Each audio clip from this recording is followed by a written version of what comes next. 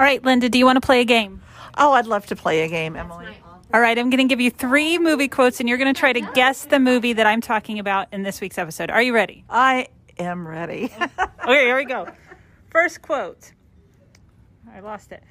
We'd only been gone for 2 days, but somehow the town seemed different, smaller. Any ideas?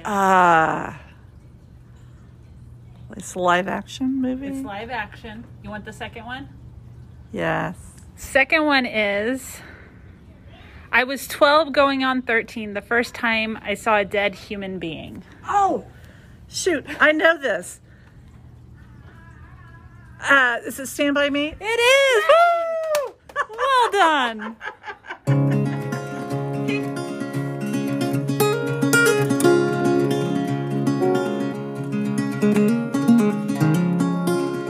Hi, everybody. Welcome back to A Bit of Fun with Emily. It's me, your host, Emily. I am glad you're here. This is season 2, where we're talking about 80s and 90s kids' movies we grew up loving and sometimes fearing. This one sort of kind of hits both. I love it because of the beautiful story of how sometimes friendship is family and that sometimes people come into your life for a season and then they leave. But when they're with you, it's beautiful. And I also feared it because Kiefer Sutherland can be really creepy and terrifying. Yes, today we're talking about Stand By Me. But before we dive into our spoiler-filled summary of the movie, you know that we have to get a little bit of lazy internet research. Are you ready? Of course, the movie is based on a novella by Stephen King called The Body. Columbia Studios thought the title sounded like an adult film, so Rob Reiner changed it to Stand By Me after the Ben E. King song. Reiner purposefully looked for young actors that fit the personalities of the characters. So Will Wheaton, Jerry O'Connell, River Phoenix, and Corey Feldman were basically just playing themselves on screen. And he actually got them together before filming started so that they could bond and really appear as friends on screen, which I thought was adorable.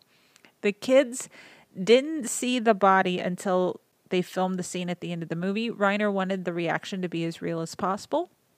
They tend to do that a lot with kids in movies. You hear that a lot about, especially if there's a scary character, or I remember reading or hearing somewhere in The Lion, the Witch, and the Wardrobe, when Lucy first sees the wardrobe and opens the door, that was the first time she had actually seen it. They wanted her to really have that reaction to it. So, I mean, I guess it would probably work. Budget was $8 million estimated. Gross U.S. and Canada, it made $52 million or over $52 million, which isn't bad. Since 2007, the town of Brownsville, Oregon, continues to celebrate its claim to fame as one of the filming locations for the movie. I love that places do this. We talked about it on Tuesday with Ernest Day in Tennessee, the fact that Oregon does this as well. They established the annual Stand By Me Day that involved events from the film, including a pie eating contest. The town even places a penny in the street for visitors to find, just like Vern does at the end of the movie. And for the 25th anniversary of the film, the cast revisited the location for interviews and contests and even an outdoor screening of the film. The town officially declared July 23rd as its permanent Stand By Me Day in 2013, with fans returning each year to celebrate the movie. I love that. I love that there was a shared experience enough that, you know, there's a town holiday about it and that people still like to celebrate it. That just makes me happy. In the pie eating contest scene, the vomit was made of cottage cheese and blueberries. Ugh. And Coca-Cola bought Embassy Pictures, the film's original production company, and announced that they weren't going to fund Stand By Me just 2 days before they were set to start shooting. But television legend Norman Lear was one of the 3 owners of Embassy prior to its sale, and he believed in the project enough that he agreed to personally foot the $8 million budget. That's sweet. And so glad he did, because can you imagine not having this film today? That would be so sad. So sad. But who is ready for the spoiler-filled walkthrough of the movie? All right, here we go. A gut punch from the get-go is a hard way to start a movie. A man sitting contemplatively in a car as Stand By Me plays in the background and a newspaper on the seat next to him with the headline about the death of a man. It's a lot. And you kind of know more is coming, that like if it's going to start out sad, there's going to be a reason for that sadness that you're going to have to live through. It's older Gordy, though, our narrator, about to tell us about a very special couple days one summer when he was a kid, when he was 12. Then we meet young Gordy in Castle Rock, Oregon, strolling through town, the sound of the 50s playing on the radio. He heads over to a treehouse where his friends are playing cards. I love it when there's a treehouse. We're going to see another treehouse next week. I think it's because I always wanted a treehouse and never had one. I think it's a great way, kind of secret way that kids get together. I don't know if it's secret. Everybody probably knew that there was a treehouse, but the gathering point, I always loved that. So you also have that in Now and Then, which you're going to see as we talk about 90s movies. I like tree houses. But of course, they're in there, they're playing cards, they're telling dirty jokes, and they're smoking, as, 12-year-olds do. Teddy is the son of a man, one of the boys, with some problems and is a bit crazy himself, played by Corey Feldman. Chris, the leader of the gang, is the bad kid in town, and I'm using quotes talking about this, that he's played by River Phoenix. Poor guy has a reputation that he inherited. Now, when I started school, there was a bit of a reputation because my older brother had gone through before me. Thank goodness it was a good reputation. There was also, though, expectation on there because he was a very good student. I think it was always kind of assumed, I guess, that I would also be a very good student, and I was, but it felt like pressure at the time. But thank goodness I didn't have this bad kid stereotype that I had to try to live down. That would have been awful. Then Vern shows up with a story, played by Jerry O'Connell. And of course, Gordy, I forgot to mention, is played by the brilliant Will Wheaton. Who doesn't love Will Wheaton? But Vern, he's the last of this little squad. He's not a born storyteller, but it's a showstopper nonetheless. He overheard he was digging for pennies under his porch, which is a thing. I'd kind of like to understand that a little more. And he overhears his brother, who we're going to find out later is a part of a gang, talking about a dead body near the train tracks, that him and his friends stumbled upon this dead body of a boy who had been missing. And because they had just stolen a car, they chose not to go to the authorities to tell them about the dead body. So Vern rushes over to tell his friends, and the group decides to hike out to try to find the body themselves, thinking they'll be heroes when they report it. The town will love them. So that was, sad number one is old Gordy sitting in the car. Sad number two, somewhere near this little town of Castle Rock, is a poor young boy who had apparently had a run-in with a train. And we're right on to sad number three.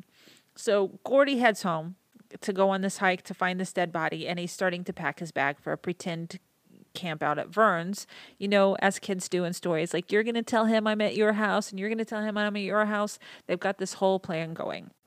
And we come to find out that Gordy's brother has recently passed away. The beautifully young John Cusack. Oh my goodness. I had the biggest crush on John Cusack. He got a little weird for me in his adult years, but I loved him. Say Anything is problematic. I love him in Say Anything. 16 Candles is problematic. I love him in 16 Candles. Must Love Dogs. There's so many that I love him in. He makes me happy. He makes me happy. But he plays Denny, who was killed in a car accident. So we only get to see him in flashbacks, and just a couple.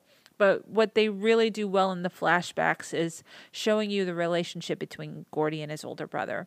The family isn't doing well. Gordy's parents have basically shut down, and he's been on his own all summer. They don't really talk to him. He never really had a great relationship with his dad to begin with, and they don't really care where he's going or what he's doing, except for his dad, who thinks that he's hanging around with some bad people. He does not like Chris and Teddy and Vern.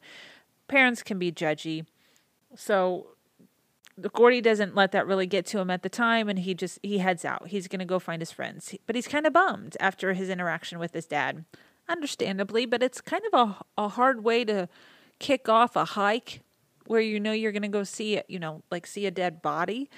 But he meets up with Chris, who is his best friend, who pulls out a handgun from his sleeping bag. He stole it from his dad, and as always, having a gun on your person is always, just a great life choice. Chris tells Gordy it's not loaded, which turns out not to be true. And we get a sweet moment when you really get to see the first bond between these two as they argue about Gordy accidentally shooting a trash can. They actually communicate, though, which we're going to see that over and over and over in this movie. I think it's easy to think that teens and kids don't have these conversations, and I really hope they do. I hope they talk to each other about different things, and as we're going to see, show some vulnerability. That would be lovely. Then we meet Ace. So they're walking down the street together. We meet Ace. Ace is scary. Kiefer Sutherland is scary. The thing is, as I was watching this, I was also texting people saying, I both fear him and find him incredibly attractive at the same time. So it's complicated.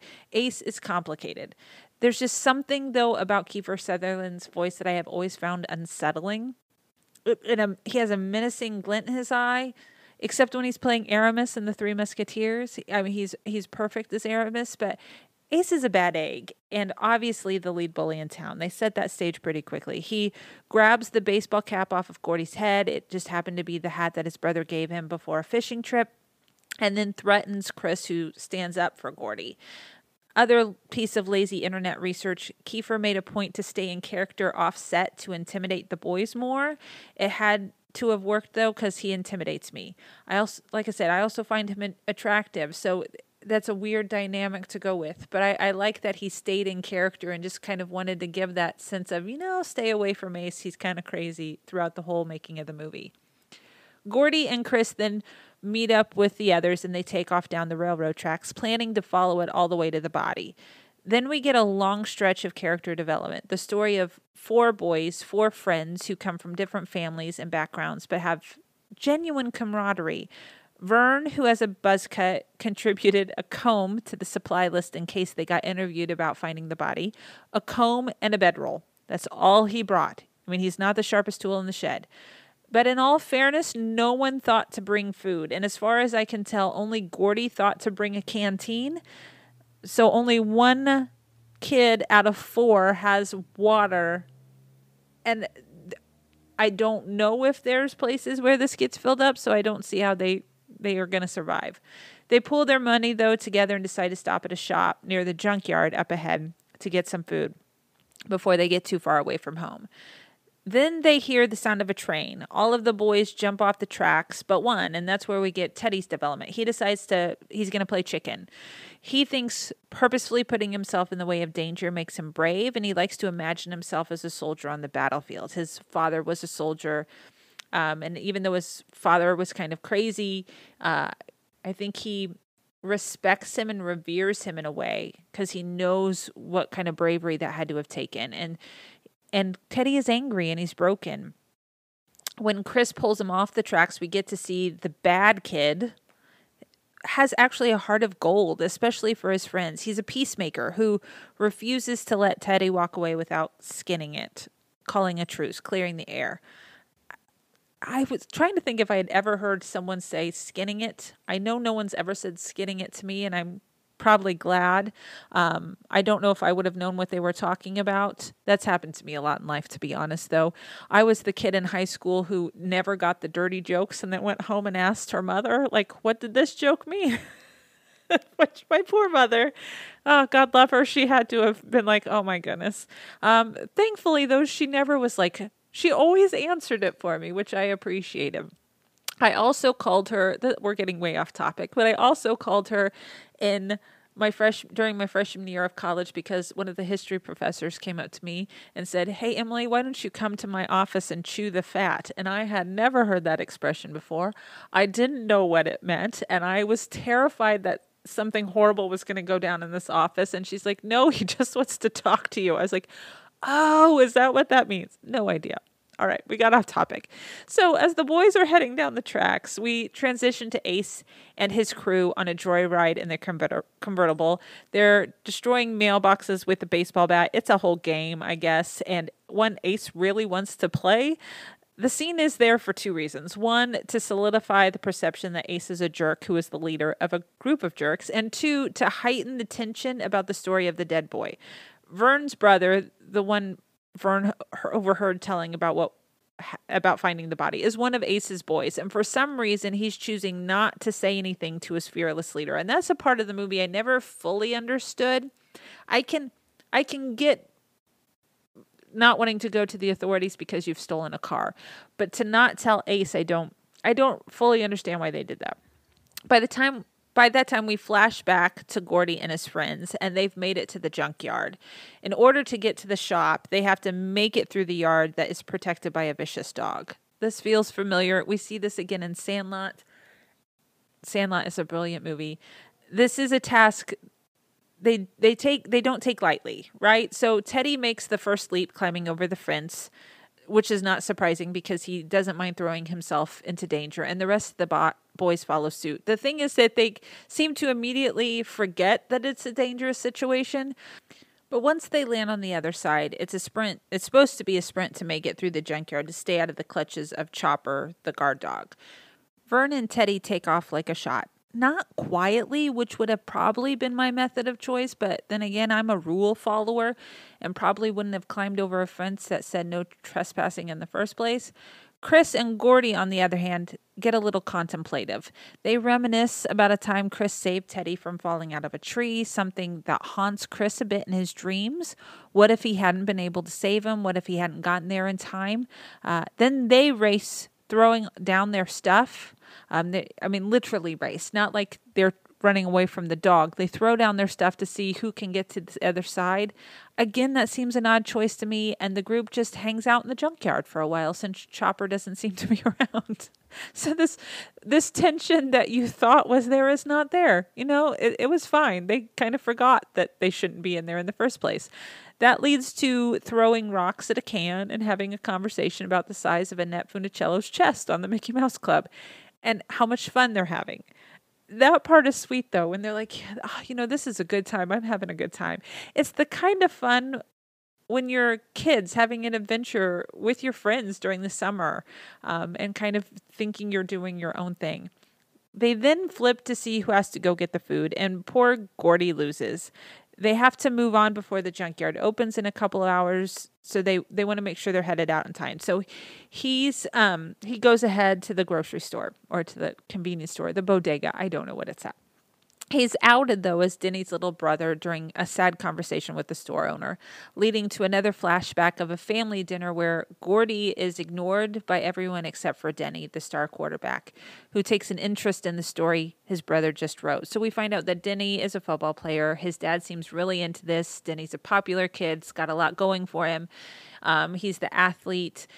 And then on the other hand, you have Gordy, who's more the artsy kind. He's quieter, he's gentler, and he just doesn't connect to his dad in the same way that Denny does. But Denny sees him. And so you learn that the one person in his family that got him is now gone. So Gordy doesn't quite know what to do, which is kind of sad. So Gordy heads back to the junkyard after he gets the food to find his friends safely on the other side of the fence. So he's walking through the junkyard and sees them on the other side of the fence, right? That's when he hears a man's voice and the sound of a dog barking. So he knows that the junkyard owner and Chopper are around. So he just takes off sprinting, just takes off running, terrified by getting eaten by Chopper. He manages to get over just in the nick of time and turns around to see that Chopper isn't a ferocious dog at all. I don't know what kind of dog he was. He kind of looked like a golden retriever, but he just kind of lays down in the dirt. So again, it felt like Sandlot in that moment as well, that Hercules was not the massive monster that they thought he was. He was just kind of a dog, and he was a nice dog at that.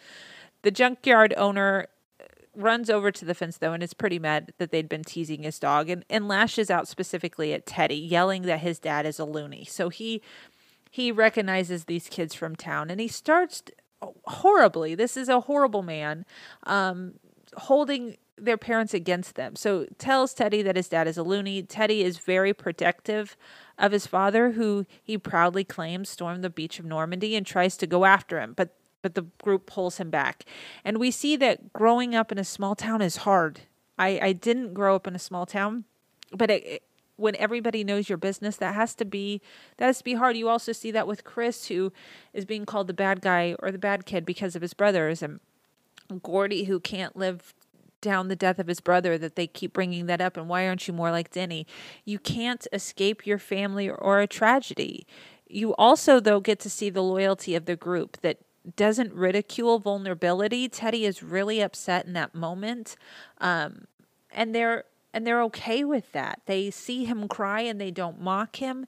They just let him feel those emotions, which we're going to see this over and over and over again. And I think this is what makes the movie so beautiful. And I think a movie that young boys, young men should definitely see, that it's okay to have emotions and to feel them.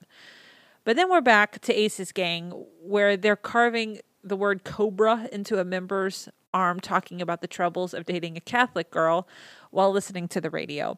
The announcer breaks in to talk about the missing boy, and you can see Vern's brother. He's about to break. He's got to tell somebody. But the friend he had been talking to outside of the porch when Vern heard stops him. Like, no, he kind of changes the subject. Ace is still a jerk, has zero, loyalty to anybody, and would definitely have an issue with vulnerability. So you see the difference between these two groups more and more. The boys are trekking on, a weight hanging over them after the confrontation with the junkyard owner. Gordy is afraid he's weird. He says that to Chris, but Chris assures him there's nothing wrong with that. They talk about middle school and how it's inevitable that they're going to get separated eventually. They're going to go off to different classes, different interests. Gordy recognizes that Chris recognizes that Gordy is smarter than the rest of them. He's going to go off to college classes.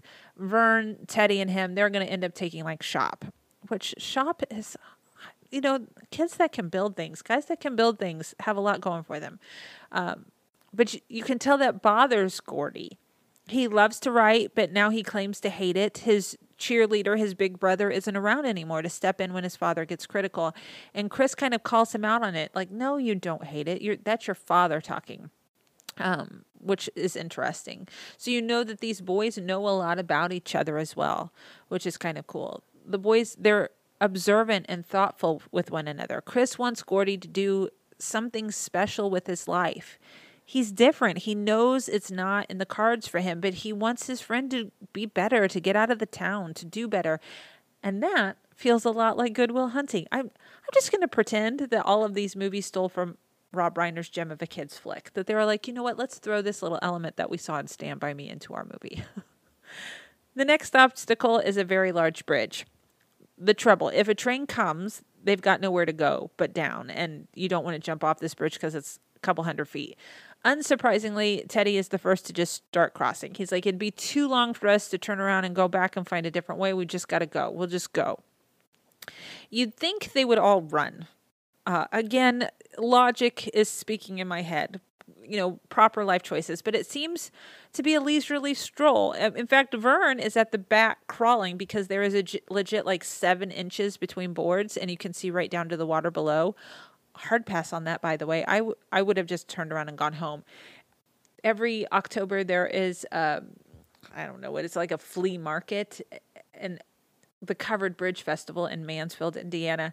And you have to cross the bridge because the market is on both sides of the bridge.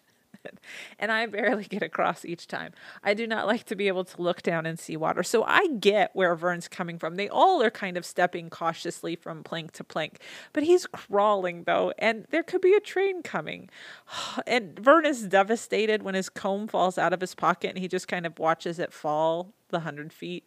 That's when Gordy hears it coming, a train. It's right behind him.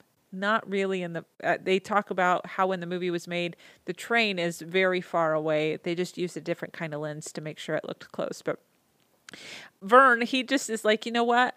I'm going to keep crawling. I'll just try to crawl faster. And you see Chris and Teddy kind of take off at a sprint to get across. Gordy stays behind and is pulling at Vern, trying to get him up. And he finally gets him up. It takes some time, but it looks like the train is right on their heels. And at the last second, they leap off the side of the bridge and fall down a hill. They got far enough that the fall wasn't going to hurt them. So that was the tension building part of the night, that they dodged the train. Then they stop for the night. They build a fire. They tell some more crude jokes. They enjoy another smoke, and they settle in for one of Gordy's stories. They seem to love them, which I love because that means he's told them several and they remember them. I love this group of friends where they share stuff about themselves together. It's wonderful.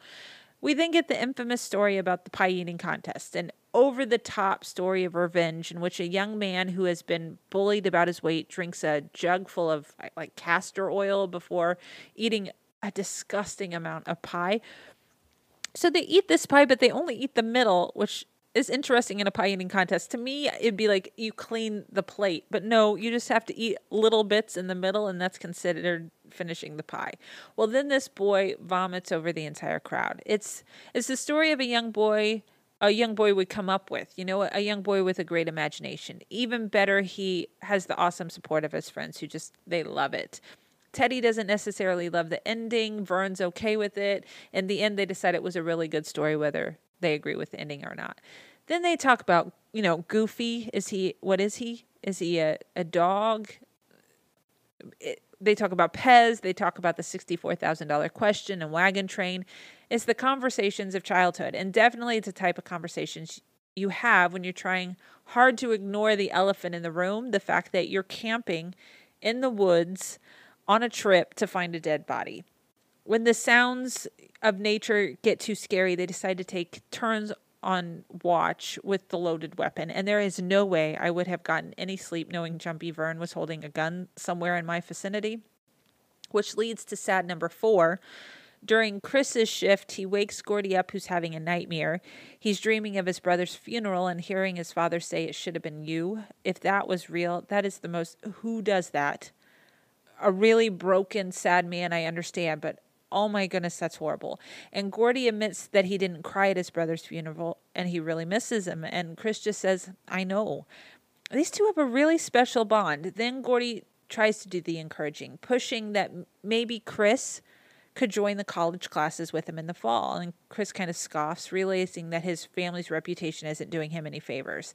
He's a Chambers. He's a bad egg. No way anyone is going to give him a chance. They immediately think he's a delinquent, a thief. So he had gotten blamed. Some milk money at school turns up missing, and he had gotten blamed for it. The school just assumed it was him.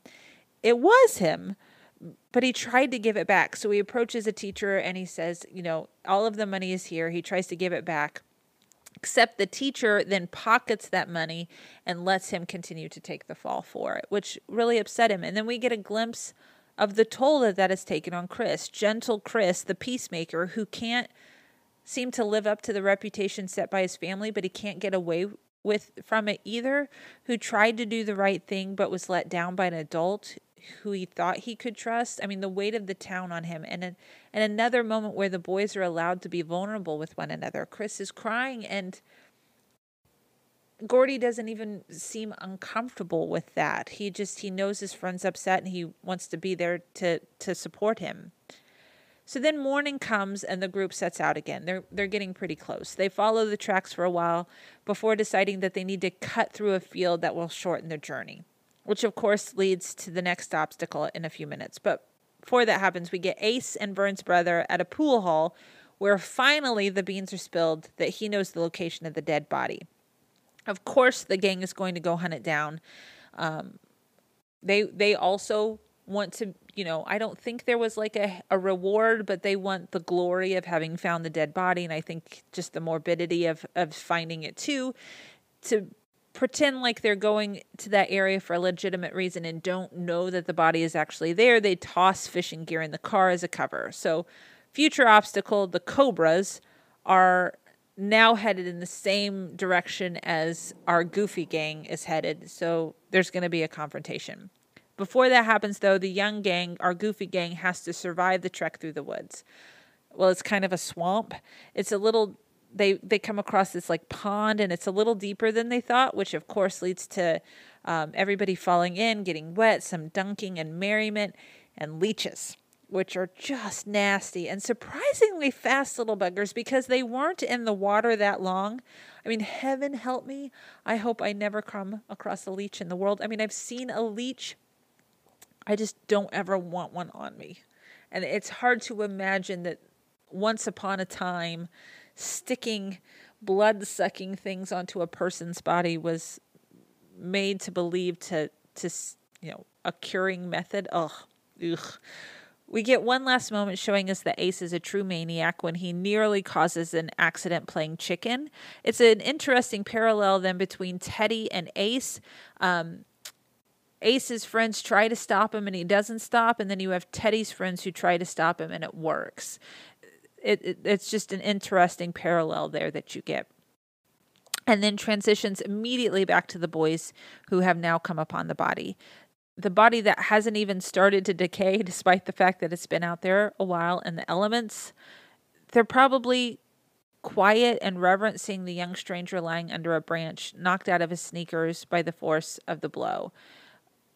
So I'm glad that they showed that proper emotion there. We get to see the body too, and it does bother me a little that it didn't decay at all. I know they probably didn't want to make it too gruesome. They had to keep it a certain rating. I get that. I do get that. But if you've read the book Stiff, The Curious Lives of Human Cadavers by Mary Roach, it does not take long for a body out in the wild that is dead to start to decompose, especially if it's, been out in the elements. So it's near water. It's hidden under some brush. When the boys were sleeping, they heard what sounded like coyotes. So it's like, I just don't believe that it would have not been touched at all. But, whatevs. I'm getting morbid. It's fine. So they plan to build a stretcher to carry him out, but the scene has really affected Gordy. He starts talking to the body, but he's really talking to his brother. He's caught up in his own grief. And while Vern and Teddy go to find sticks big enough to make the stretcher, Chris goes to comfort him. And then Gordy starts to mumble the words his father had said, that it should have been him, that he's no good. He's convinced that his father hates him. And supportive Chris steps up again, offering a shoulder. And of course, that's when Ace shows up. They weirdly start to argue who gets the body. It's very uncomfortable, forgetting that it was an actual human life that was lost, completely, disregarding that this was a real boy. And Ace turns super maniac, threatening the bunch with a knife. Like, nope, this is our body. And just as he comes after Chris, Gordy, who was the last on watch, who still has the gun, fires it into the air, forcing Ace to step back. They kind of have a showdown then. And Gordy's like, Ace is like, you're not going to shoot anybody. And Gordy's like, no, I'm just going to shoot you, Ace. I'm just going to shoot you. And the Cobras eventually back down, promising to even the score eventually. You don't get in the epilogue, the narrator epilogue at all, whether that happened. I'm kind of curious what that next step was. I don't want to, we'll talk about, I don't want a prequel or a sequel, but did Ace ever try to do anything, or did he just let it go? Did he forget?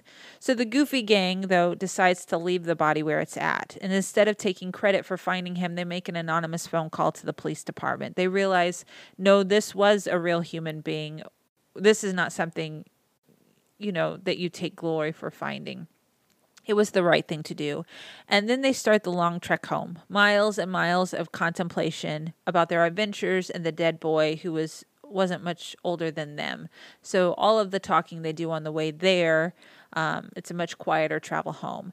And like all the good adventures, their town, when they get back home, seem different. They seem different. Vern and Teddy head off, leaving Chris and Gordy to have one last conversation about Castle Rock, their futures, and believing there is more for them somewhere out in the world. Our narrator, Old Gordy, lets us know that Chris took the leap and signed up for the college courses with his friend. It wasn't easy, but he did his best and he made it through. He eventually became a lawyer. And then he was killed in a fast food restaurant while trying to break up a fight. Always the peacemaker. The screen fades to current day with Old Gordy sitting in front of a computer screen writing this story.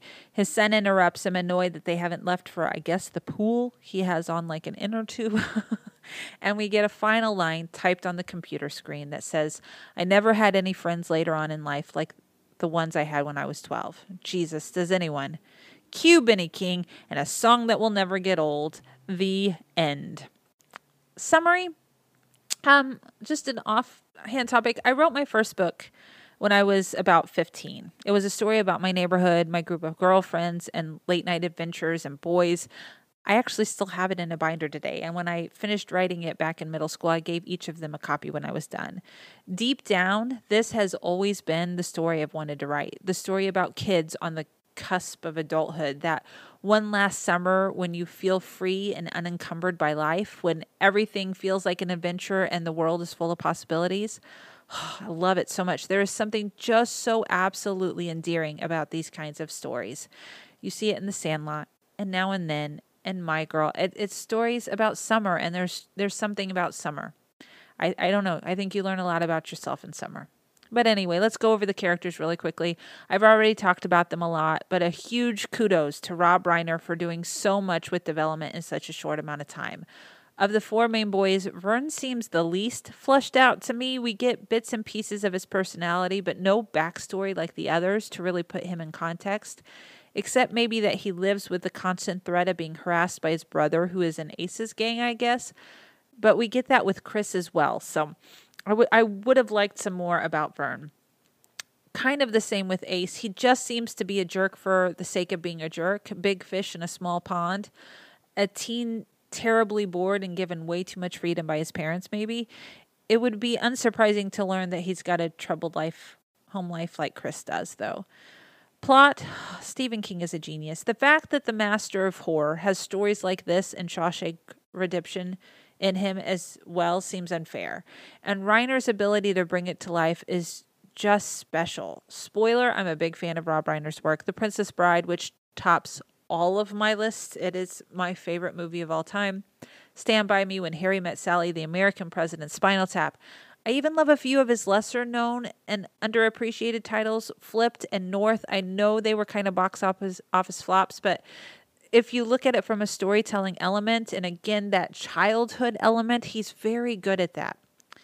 Anywho, back to the plot. Exposition, we meet the boys. 4 boys with difficult lives who have found a camaraderie with one another in their small town. The exposition kind of follows us throughout the movie with flashbacks and conversations, but really everything we need to know about our main characters we learn in the first 10 minutes. Conflict, somewhere about 20 miles from their home, a tragic accident has occurred and a young boy has been killed. The police can't find him, so they're going to. Rising action is the journey. Our intrepid crew strike out, facing a number of obstacles and learning quite a bit about themselves and each other. A rival, older, dangerous crew also learn about the body and decide to find it. The climax is when they discover the body and subsequently stand off against the Cobras, the older boys, leading to a potential knife fight and ending up with a loaded weapon. Falling action is the boys travel home, forever changed by their experience, and the conclusion is friendships are mourned and remembered. A novella, you guys, all of that from a novella. I can't love it any more than I do.